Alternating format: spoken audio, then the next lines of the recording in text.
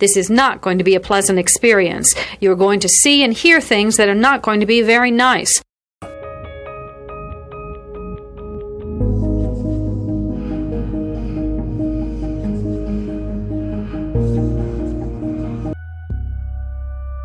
Experts divide serial killing into two general types, organized and disorganized.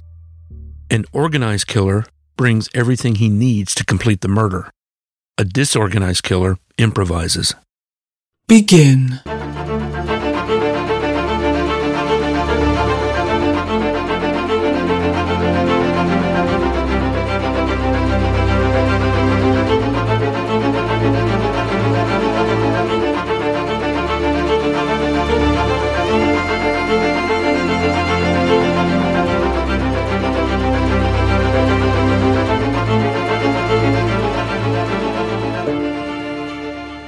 Listener discretion is advised. Mom deserves the best, and there's no better place to shop for Mother's Day than Whole Foods Market. They're your destination for unbeatable savings, from premium gifts to show-stopping flowers and irresistible desserts. Start by saving 33% with Prime on all body care and candles. Then get a 15-stem bunch of tulips for just $9.99 each with Prime. Round out Mom's menu with festive rosé, irresistible berry chantilly cake, and more special treats. Come celebrate Mother's Day at Whole Foods Market. Today's episode will be about the Staudte family and how tragedy struck not once, not twice, but a whole bunch of times. Diane Staudte was a God-fearing woman who lived in a quiet neighborhood in Springfield, Missouri. This area is considered to be part of the Bible Belt, and the faith runs strong down there. The Staudte family consisted of Mother Diane, who was a registered nurse and also played the organ for the local church, Redeemer Lutheran, husband Mark, an accomplished musician who played in a blues band, and the couple's 4 children. Mark and Diane met in college, and in 1985, they married and began to raise a family with their first child born in 1986. They had 3 daughters and 1 son and lived a seemingly normal life in a small 3-bedroom home. Diane was the breadwinner, and Mark decided to be a stay-at-home father to the children. Diane worked as a clinical supervisor with United Healthcare. Mark was the lead vocalist for a local band called Messin' with Destiny. He also played the guitar and the harmonica. Bandmates described him as a devoted family man who was passionate about music. The couple's only son, Sean, was diagnosed with autism and at the age of 26 was still residing in the family's home. Diane's work as a nurse was exhausting, and she was beginning to feel the strain of the years of work begin to come down on her. The girls were 24-year-old Sarah, 22-year-old Rachel, and 11-year-old Brianna. All of the children lived in the home, and Sarah, a recent college graduate, was unemployed, while Rachel was attending college. Diane had a strong bond with Rachel and considered her the golden child because of her artistic abilities and her straight A's that she received in school. All seemed normal and fine until the year 2012, when a black cloud of seemingly bad luck would enter the Staudte family home and never leave. On Easter morning, April 8, 2012, Diane was expected to be at Sunday church services to celebrate the Christian holiday as the church organist. She was there, and after the services ended, she left and headed home. When she arrived home, she found her husband of 28 years dead. Diane called the police to report the death, and they arrived shortly after. When police got there, Diane informed them that Mark had been feeling weak and hadn't eaten for the past few days. She said he was sleeping more than usual, and on the evening before, she checked on him, and he would only say a few words or not even respond at all. When speaking with police, Diane made sure to state that he didn't have any history of seizures, but he had suffered 3 of them just that day, and the last one that she was aware of was about 45 minutes before she found him, and he wasn't breathing. The responding officer asked Diane why she didn't call 911 when he was having seizures, and she responded with, "Well, Mark told her he didn't want to go to the hospital. We take this few seconds off to inform you, our valued loyal listener, about the best health and fitness podcast shows from the Nespod Studios. Join us as we give you the best of the best health and wellness updates you can rely on for the treatment of chronic health problems. Classic functional medicine back to basics health tips and special updates from the best doctors in the United States of America. Check out this health and wellness podcast shows. Explore Health Talk Weekly, Healthy Lifestyle Matters, Excellent Health Digest, Healthy and Free Daily, and last but not least, Weekly Health and Fitness Corner. Also, check out Nasty Boy CC, the truest story never told fiction podcast, for that real life on the go experience with the 27-year-old golden boy, who made our guest invite #1 list. He tells us about his story as it happens in real time and in real life. It's Nasty Boy CC, the truest story never told. Go get a load of that happiness, because happiness is healthy as we know it. Join us every week as we continue to provide you the best of health and fitness wellness updates from around the globe. Enjoy the show.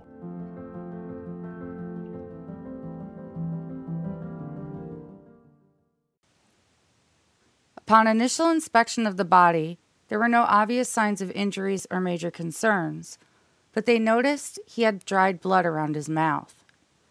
The medical examiner ruled the cause of death to be from natural causes as a result of prior medical issues. He was 61 years old. As the community gathered to attend services for Mark, Diane took to Facebook and posted the following from the Gospel of John. "Let not your hearts be troubled. Believe in God. Believe also in me." Mark's band played a tribute at the memorial service at the request of Diane. His former bandmates began to take notice of Diane's demeanor. She didn't come off as a typical mourning wife. She appeared to have no sadness, and instead, she seemed more concerned about being the perfect host and making sure that the guests were all taken care of. She really showed no grief at all. Her well-composed attitude was something most people noticed, but reserved judgment as they were not aware of how she felt, as they couldn't put themselves in her shoes, but they noted it as odd. After Mark's death, Diane received a $20,000 payout from his life insurance. She sold the family's marital home and moved into a bigger house in a better part of town. Just a few months after the death of Mark, the Staudte family received another visit from the Grim Reaper. This time it was Sean. The 26-year-old son and only boy in the family suddenly stopped breathing one night. Again, when police responded to the home, they were met with a familiar scene. A seemingly normal person one day suddenly falls ill for a few days, and now they're dead, and Diane is there telling a similar story. She stated that Sean was having flu-like symptoms lately, and she checked on him throughout the night. She made sure to mention that Sean had a history of seizures and had one recently. In the morning, she went to church, and when she arrived home, he was curled up on the floor with a blanket, and he didn't have a pulse. So she called 911. Upon inspection of the body, they did not notice any signs of trauma or injuries, but there was some dried blood around his mouth. Based on the information they received from his mother, they ruled his manner of death as natural causes as a result of prior medical issues. He was only 26. He died only 147 days after his father. No obituary was written for Sean. Diane kept posting to Facebook as per usual, but failed to mention Sean's passing until 3 weeks later when she posted, "Today we remember Sean's life. May we have a portion of the peace he now enjoys." 1 month after the passing of her brother and only 5 months after her father, Rachel, the golden child, posted to her Facebook page, "Don't think I've ever seen my mom so chilled like this in a long time." What she failed to post prior to that or any time after was anything reflecting her feelings on the sudden loss of her father and brother. Her family of 6 now became 4, and her only thought worth posting publicly on Facebook was, "Wow, my mom is so chill." Interesting. Diane also posted on New Year's Eve of 2012 and said, "Year of change." She mentioned her late mother and how she passed 20 years ago that day and thanked her for being an inspiration for her musical talent and how she, quote, kept me from killing my brothers. I see a little part of her in my girls, end quote. As a frequent poster on Facebook, Diane's page is flooded with scripture and pictures of her obvious favorite daughter, Rachel. She also has quite a few of her youngest daughter, Brianna, and the many things that a mother will brag about. One daughter that seems to be non-existent, at least to the followers of Diane's Facebook, is 24-year-old Sarah. The one picture and mention of her gets lost among the rest, but it is there. You see Sarah standing there holding a diploma while wearing a cap and gown. She's alone in the picture, but she's smiling as big as any proud college graduate would be after all those years of hard work. That was in December of 2012. And in just 6 short months later, another post about Sarah would pop up on Diane's Facebook page, except this one wasn't so positive. On June 9th, 2013, she wrote the following: "Asking for prayers as my daughter Sarah is in critical condition in ICU tonight." Over the next few days, Diane would continue to update her Facebook page with the progress and detail that Sarah was making and asking for prayers. Not only was she a widower, but she just lost her son, her only son, back in the fall. So the expectation from staff and onlookers was to see a person who was desperate for answers and in shock over what was happening to her family. They seemed to be dropping like flies, but that's not what they saw, and that's not how Diane acted at all. Instead, what they said was Diane rarely visited her daughter when she was in there, and when she did visit her, it was for short periods of time, and she would spend most of it engaging with the staff. The head nurse that was in charge of Sarah's care noted that Diane didn't seem all too concerned about her daughter's health, and even noticed that she planned a vacation to Florida only a week later. She said that she planned to go with or without her daughter, and she even joked with the staff at times and seemed to be altogether in a rather good mood for a woman in her position. Diane considered herself to have a very close relationship with God. She was also very well known in the local church. She was the organist for them. If you take a look at her public Facebook page, it's still up as of the date of this recording. You can see that there's rarely a post that isn't riddled with scripture quotes or words from the Bible. Her faith clearly runs deep, and if you didn't know any better, this woman came across as damn near Christ-like. It's no surprise that with her relationship she has with the church, Diane is also fairly close with the pastor there. Days after her second child was admitted to the hospital with life-threatening injuries, the police received a call from that very pastor. He was calling them anonymously to express his concern with what had been happening over at the Staudte home, and wanted to let them know that he personally believed that Diane was somehow responsible for the death of her husband and son and now possibly her daughter. Investigators quickly responded and went to the hospital where Sarah was still receiving care. They interviewed the staff and found some chilling news about Diane's behavior and plans to take a well-deserved vacay while her daughter remained in the hospital, clinging to life. Doctors also told the investigator that the signs of Sarah's sudden and potential fatal illness could be a result of a possible poisoning because tests of conditions with similar symptoms were coming back negative. With this information, they approached Diane just a little over a week after her daughter was admitted into critical care and asked her to come down to the station for some questioning. We take this few seconds off to inform you, our valued loyal listener, about the best health and fitness podcast shows from the Nespod studios. Join us as we give you the best of the best health and wellness updates you can rely on for the treatment of chronic health problems. Classic functional medicine back to basics health tips and special updates from the best doctors in the United States of America. Check out this health and wellness podcast shows.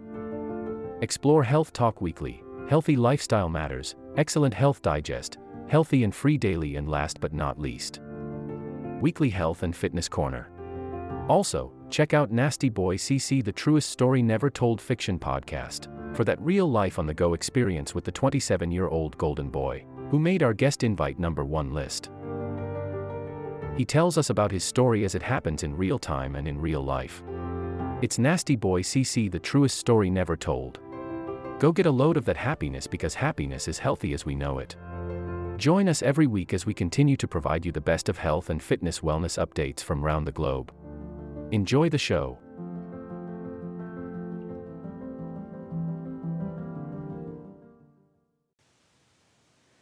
In the interrogation room of a Missouri police station, the meek and small-frame woman spoke to the detectives about her situation. Initially, Diane denied any involvement, but stated she was happy her husband was dead because, well, she hated him. And she kind of hesitated bringing Sarah to the hospital because, well, she wasn't really too fond of her either.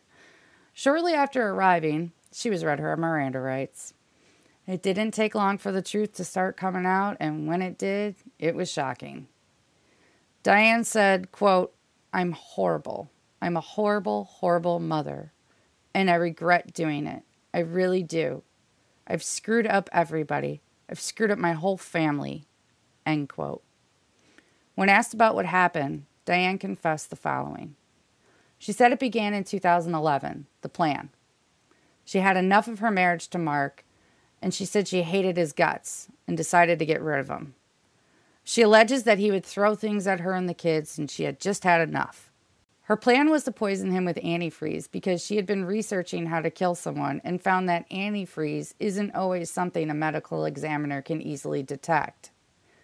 She didn't just simply go to the store and pick up a gallon of it, though.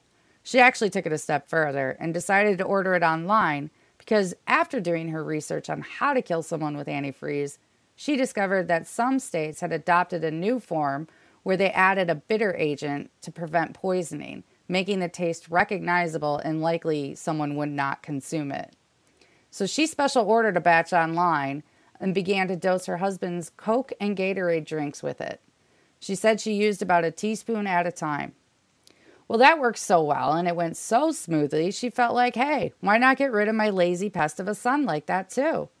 She said her motive for killing Sean was just that. He was lazy, he trashed the house, and he never contributed to anything and was worse than a pest. He was more than a bother, in her words. What a good Christian woman. Now she is free from her husband she despised of, her pest of a son, and she was down to just the 3 girls and herself. But that one daughter, Sarah, she was beginning to remind her of Sean. She wouldn't do too much around the house. She didn't have a job, even though she just recently graduated college. The student loans were coming due, and Sarah didn't have a way to pay for them.